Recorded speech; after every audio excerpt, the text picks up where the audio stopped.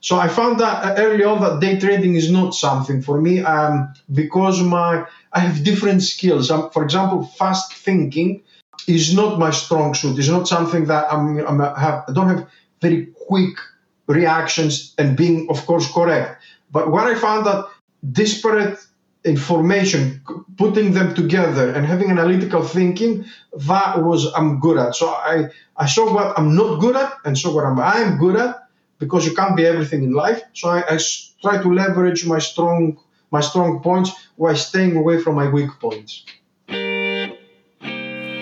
It's a good question to ask yourself if you're a trader. Many of us don't really know until we've been trading a few years.